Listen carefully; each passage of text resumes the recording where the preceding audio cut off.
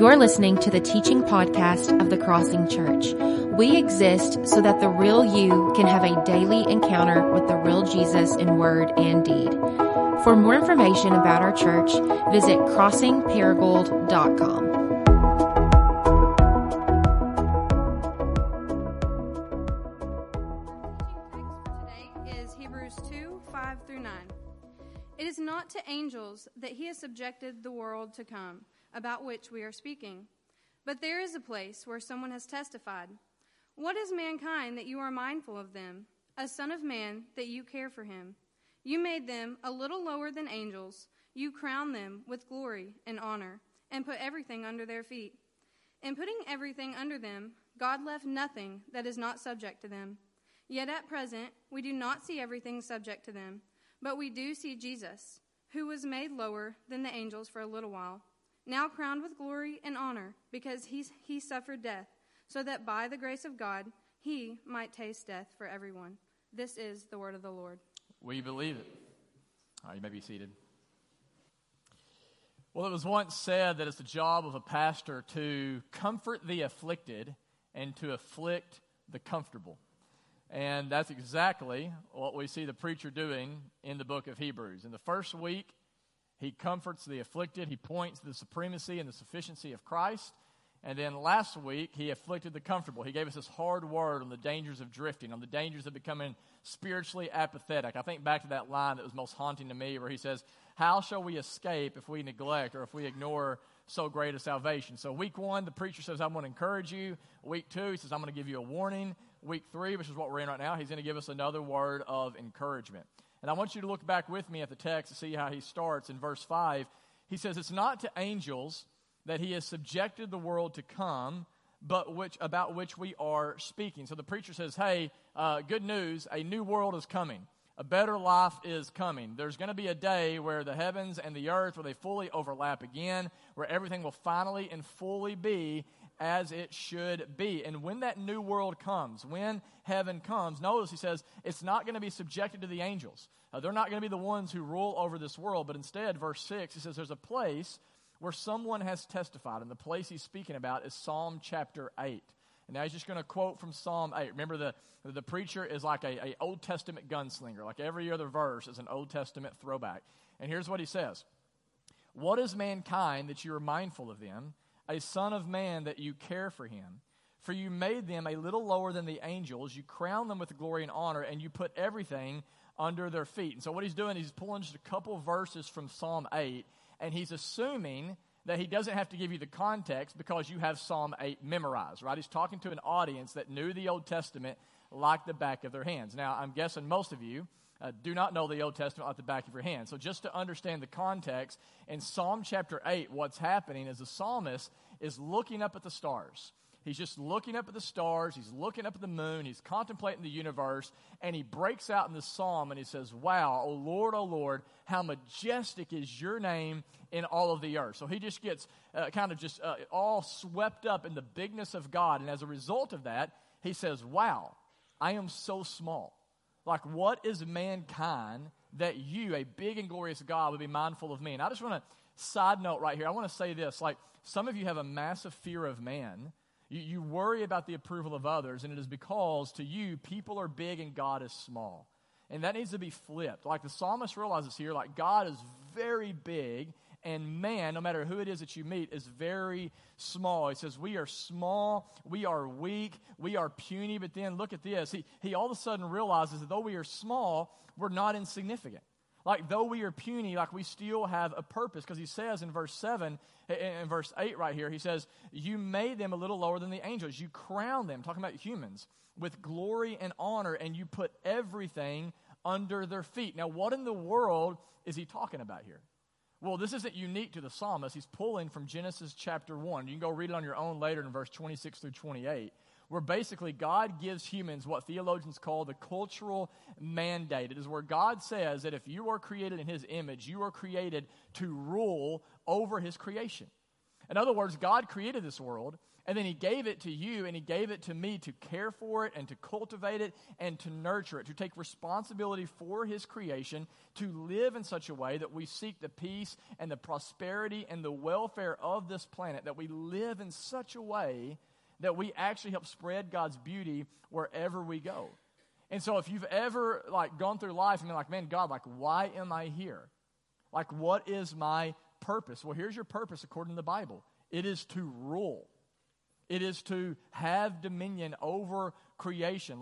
Your job while you're here on this earth, the reason you have breath in your lungs is to take the resources God has given you and begin to move this planet, to move God's creation towards a desirable destination. And if you hear that, there's probably a part of you okay, Jerry, that sounds great, but that's not at all what I see happening in the world around me.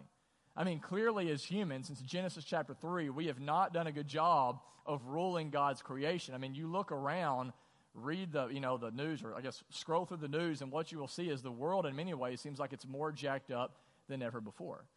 And because the preacher knows this is true, because the preacher in Hebrews knows that sometimes it does not look like as Christians we are on the right side of history. Because he knows there are times that we can still feel like we're losing because we live in a world of suffering and pain and loss. Look what he says in verse 8. He says, yes, God has put everything under them, under the humans. God left nothing that is not subject to them, yet at the present we do not see everything subject to them. And so he says, yes, God has put everything under your feet. He's given you dominion over all of creation. And yet so often when we look at our lives, that does not seem to be the case. How many of you woke up today being rule, right? I am a royal ruler. Some of us couldn't even figure out how to work the coffee machine this morning, right? I mean, we couldn't, we stumbled or we fell. I almost face planted back here last night, didn't I, Ginger? On some sort of be careful, there's something sticking up out of the concrete up there. Didn't know it, almost face planted, right? We look at the brokenness in the world, we look at the brokenness in our own lives, and in many ways it seems like we are anything but ruling over creation. And it's so easy as a Christian, I think, to get discouraged. And because the preacher knows this is true, look at what he says next, again in verse 8. He says, in putting everything under them, God has left nothing that is not subject to them, yet at present we do not see everything subject to them. But, verse 9, we do see Jesus, who was made a little lower than the angels for a little while, now crowned with glory and honor because he suffered death, so that by the grace of God he might taste death for everyone. What the preacher is saying here is, look, I know that you don't right now see what Psalm 8 is talking about, but you can see Jesus, who was made lower than the angels. He's talking about the incarnation, where he left heaven, a place where he was perfectly worshipped by the angels, and he came to this earth. And then notice he says, now he is crowned with glory and honor. And don't miss this. Look back in verse 9. He's crowned with glory and honor. Notice this. Not in spite of his suffering.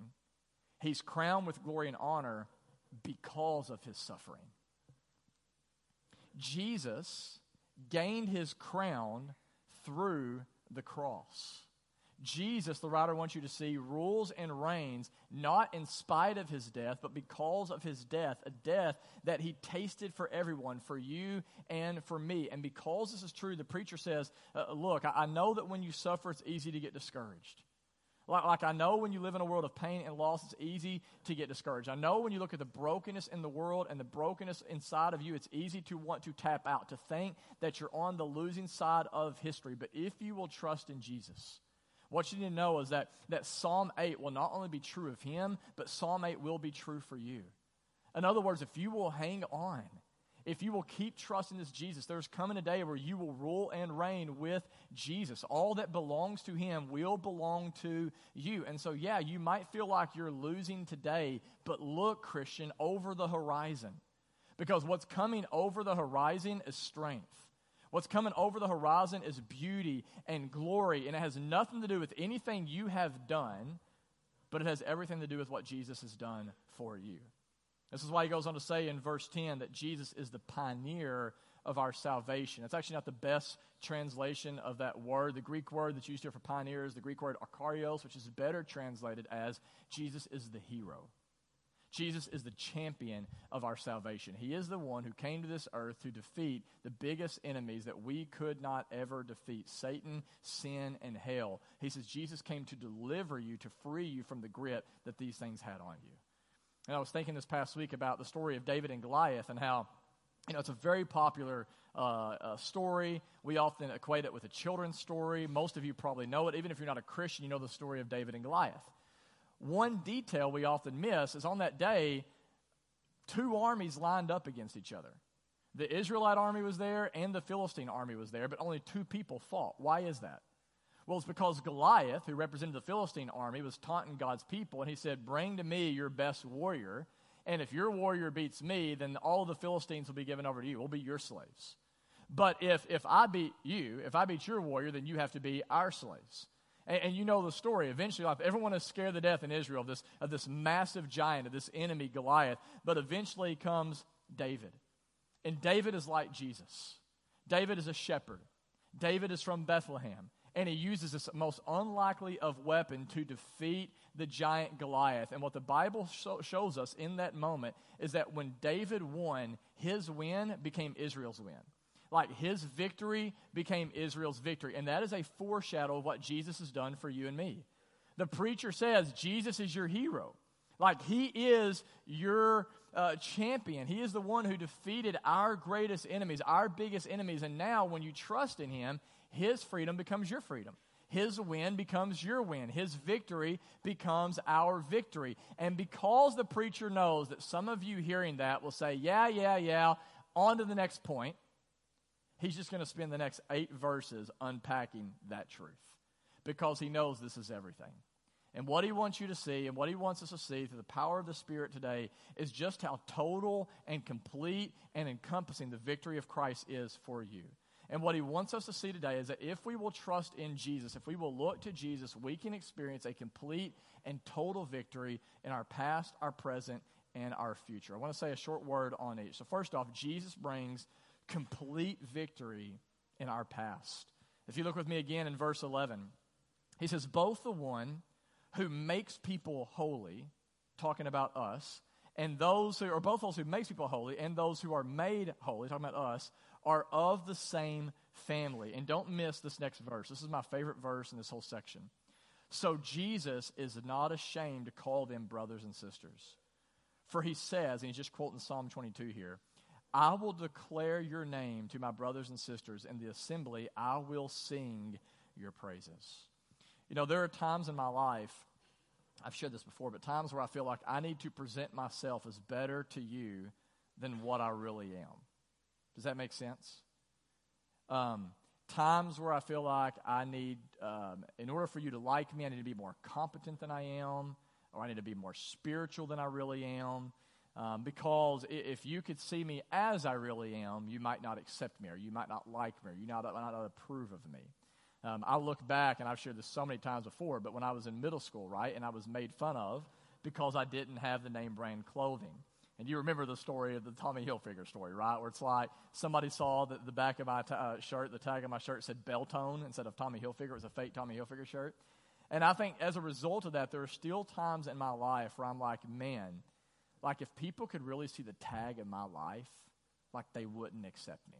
Like they wouldn't want to sit with me in the cafeteria, right? Like if they could really see the fact that I still have doubts, that I still have fears, if they could see that I still struggle with self-righteousness and ego and pride, if they could see there are times where I can be short with my wife and short with my kids, and there's no way they would really want to be my friend.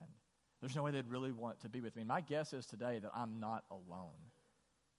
That there are others of you that still to this day you wrestle with shame. There are times where you say things to yourself like, I am such a loser, or I'm such a failure, or I'm so ugly, or I'm so fat, or I'm unwanted, or I am unlovable. And you need to know that if you have trusted in Jesus Christ, nothing could be further from the truth. According to the scriptures, Jesus sees your tag. He sees the good, he sees the bad, he sees the ugly, he sees all of the skeletons in your closet. And rather than demolishing you, he came to die for you. And he now offers you this free gift of salvation. And if you will receive this gift, what happens is he takes your clothes of shame and he replaces them with these robes of righteousness. The words from the preacher, he says in here in Hebrews that he makes you holy. He makes you clean. He purifies you and he perfects you in the eyes of God. I was reading in Corinthians this past week. I don't know if you've ever read 1st and 2nd Corinthians, but 1st Corinthians starts, and Paul, he starts his letter by talking to the Corinthian church, and he addresses them as those who are sanctified in Christ Jesus. Sanctified, past tense. And then in the second letter in 2nd Corinthians, he starts by saying, to all of God's holy people. That's crazy to me. Like, have you ever read the book of Corinthians?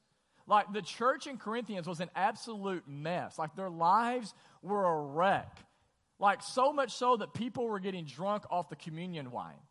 One dude was sleeping with his stepmom, and everybody else was like, that's cool. No issues with that. Like, yeah, just do your thing, man. People were abusing the spiritual gifts. They were making the spiritual gifts more about them than about God. They were not loving each other well. And though the Apostle Paul knew about all of this, he's the one who points it out, he still starts his letter not by saying, hey, you bunch of sinners. Hey, you bunch of freaks. You morons. Right? He doesn't start by saying any of that. He starts by reminding them who they are in Christ. He says, you may not be acting like it, but you're holy. He says, you're sanctified. You are saints in the eyes of God. And listen, if you are in Christ, the same is true of you. You are a saint. Saints aren't like just the people who have their names inscripted on some like stone in the Colosseum. You are a saint, Christian. You are holy.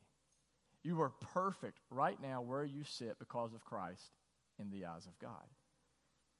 I spoke with someone in our church just a couple of weeks ago, and I asked her, I said, what do you think God thinks about you? And she responded by saying, I'm afraid to know. I'm afraid to even know.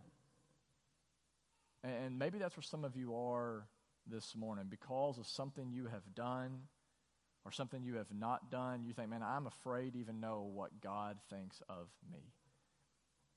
And you know, according to this text, if you've trusted in Jesus, you can know what God thinks of you. And he is not ashamed of you. He is not embarrassed of you. He is not put off by you. He is not disgusted by you. And when this settles into your heart, when you realize, as it says in Zephaniah 3, that he rejoices over you with singing, when you realize that even on your worst days that God is not ashamed of you, you know what would happen? Then you won't be ashamed of you. You won't. Because of what Jesus has already done for you, you will know I am forgiven. Like I am redeemed. Like because of what Jesus has done, do you realize what this text is saying? You have gone from being an enemy of God to being his beloved child. And there is nothing that can change that reality. And so Jesus brings a total and complete victory to our past. But then secondly, and I'll move faster on these next two, he not only brings a complete and total victory to our past, but he also brings a complete and total victory to our future. If you look in verse 13, he quotes the prophet Isaiah. He says, I will put my trust in him. And again, he says, here I am, and the children of God has given me. In verse 14, since the children have flesh and blood, he too, talking about Jesus, shared in their humanity so that by his death he might break the power of him who holds the power of death, that is the devil. If you believe in God, you have to believe in the devil. Just want to make sure we keep that in mind. There is a real devil, and Jesus says he has come to kill, steal, and destroy. If you want to know what is the devil trying to do in this exact moment, he wants to kill, he wants to steal, he wants to destroy. That is what he is up to right now in your life at this moment. But that's the bad news, but here's the good news. It says that Jesus came, and by his death, so that he might break the power of him who holds the power of death, that is the devil. Then verse 15, look at this. And free those who all their lives were held in slavery by the fear of death.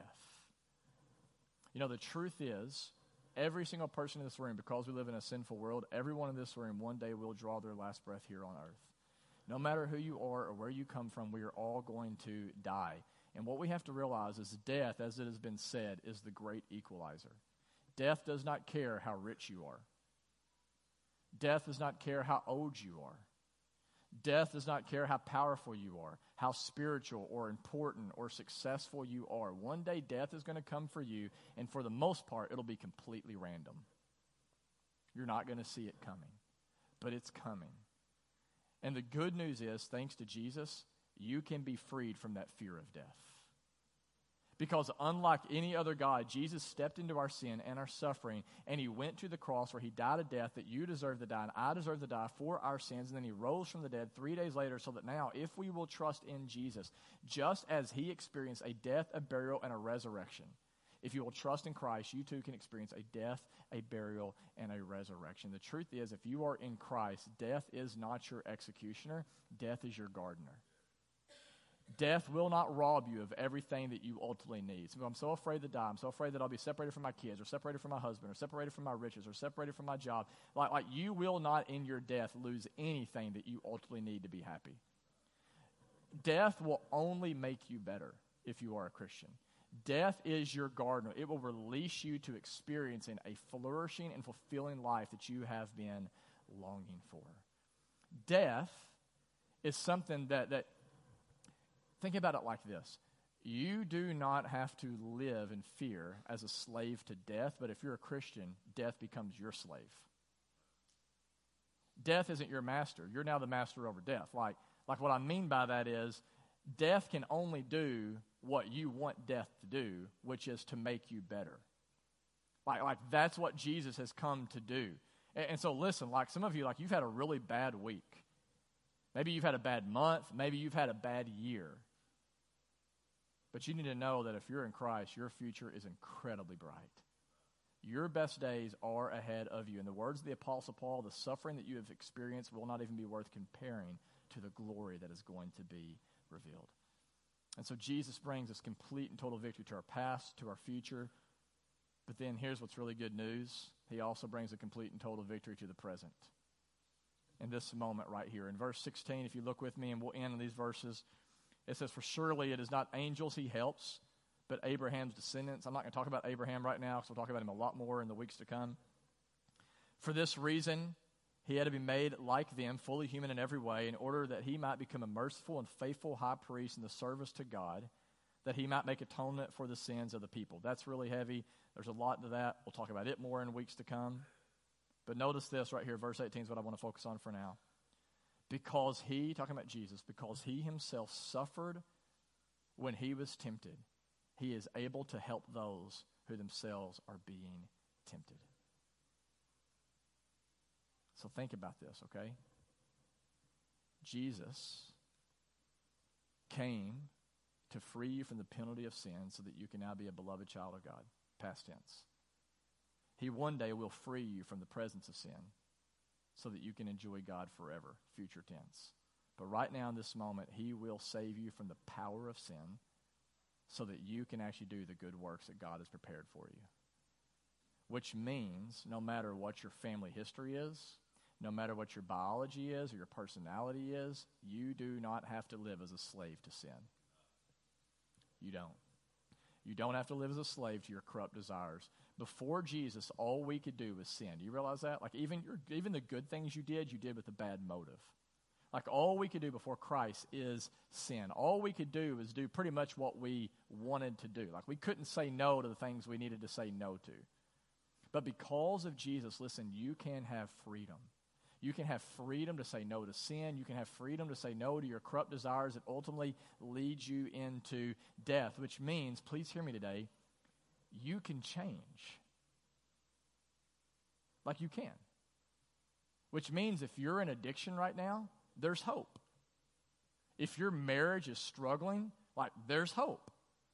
If you're wrestling with anxiety or self-righteousness or any other kind of sin, no matter how deep it is, like there is hope. You can change. You can change. I was talking with someone in our church about a month ago. They were struggling with a pornography addiction. And I was sharing with them how before I met Jesus, I too had a pornography addiction. And when I met Christ, it's not like all of that went away, like overnight. And you need to know that, by the way. Like, that would be called miraculous. Like, when Jesus saves you, it's a process of, like, he's purifying you. Like, yes, you're purified positionally, you're sanctified positionally before God, but sometimes it takes, like, growth is slow. So it's like he got rid of that overnight. But I can tell you now, like here I am, 19 years into following Jesus, and I am completely freed from a pornography addiction. Like something I never thought I would be freed from, ever. And Jesus has freed me from that. And as a result, he's given me, confidence in my relationship with God, my relationship with my wife. Like, he's given me a peace. And look, I share all of that just to say this. Like, I haven't arrived. I still sin every day. Like, I still struggle with lust on one level or another. But here's what I want you to realize today. Like, Jesus, guys, he really can do what the Scripture says he can do. And I'm just a testimony to that reality. Like, Jesus has been tempted in every way that you have been tempted. And therefore, he not only can sympathize with you, but he can strengthen you to do whatever it is he's calling you to do. 1 Corinthians 10:13, Paul says this. And I'm going to go ahead and invite the band to come forward as I read this. Listen to this text. In 1 Corinthians 10:13, Paul says, "There is no temptation that has overtaken you except what is common to mankind. And God is faithful. He will not let you be tempted beyond what you can bear. But when you are tempted, he will also provide a way out. Or he'll provide an escape so that you can endure it." Think about that. Whatever temptation you're facing right now, here's good news, and we're almost done. Here's the good news. First off, know this. There's no temptation you're facing right now that's unique to you. Like, sometimes we look and we say, my situation's so unique. Like, nobody knows what I'm going through. God knows what you're going through. There's nothing that you're facing right now that another human has not faced before. There's no temptation you've got right now that's like, well, if people just knew my life, if they knew where I was at, they would understand. Like, there's nothing you're facing right now that is uncommon to man.